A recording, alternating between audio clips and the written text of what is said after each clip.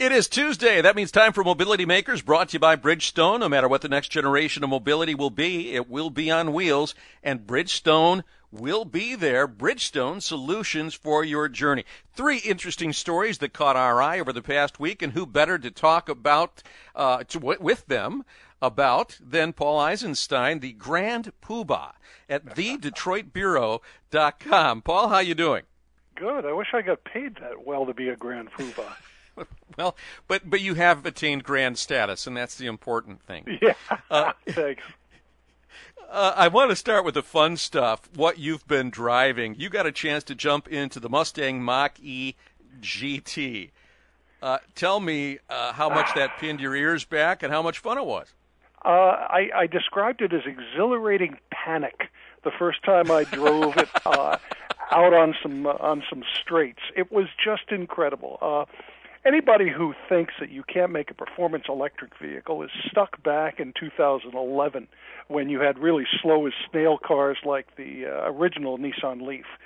Today, the reality is electric motors give you this instant torque. There is no ramp up, revving up of the internal combustion engine. The maximum torque comes on instantaneously, and you really feel it physically. It is an actual, true, honest-to-God rush when you are in a car like the Mach-E GT, even more so with the Mach-E GT Performance Pack, which, by the way, will hit 0 to 60 in just 3.5 seconds, and don't tell the California Highway Patrol, but continued all the way up without any let-up in acceleration until I hit about 90 and said, I think I better slow down. Well, and that's the interesting thing. I mean, the sensation is consistent because there are no gears to change, so it is uninterrupted acceleration. Yep, it's really more determined by things like how much power they're going to put out to the motors and whether or not they basically have chipped it, used digital control technology to say, okay, that's enough, slow it down. And that's one of the big challenges. That's why most of the electrics that we're seeing, even another vehicle I drove last week, the Mercedes-Benz EQS, is limited right now to about 130 miles an hour. But the AMG version of that all-electric equivalent of an S-Class will top out at 150 miles an hour. So help me with this for gearheads out there that understand horsepower specs when they see them. I mean, I know what I'm going to get when I say I'm going to get into a 320 horsepower vehicle.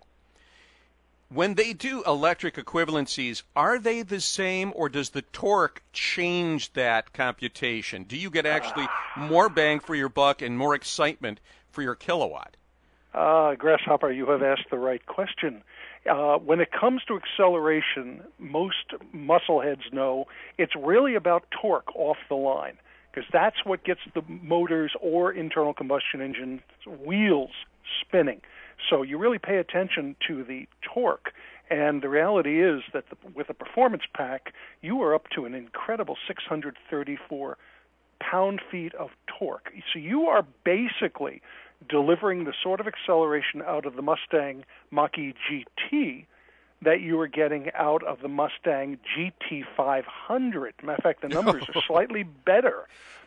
That's the crazy part about all this. Yeah. It's all when it comes to electric vehicles, horsepower matters, particularly when you're at higher speeds. But if you're looking for launches, if you want to blow the kid with the muscle car or the hot hatch away, what you're looking at is torque. All right, only a minute left, but I know Ford is working on trying to make sure our brains stay plugged in, even if we're taking our hands off the wheel. How are they going to do that?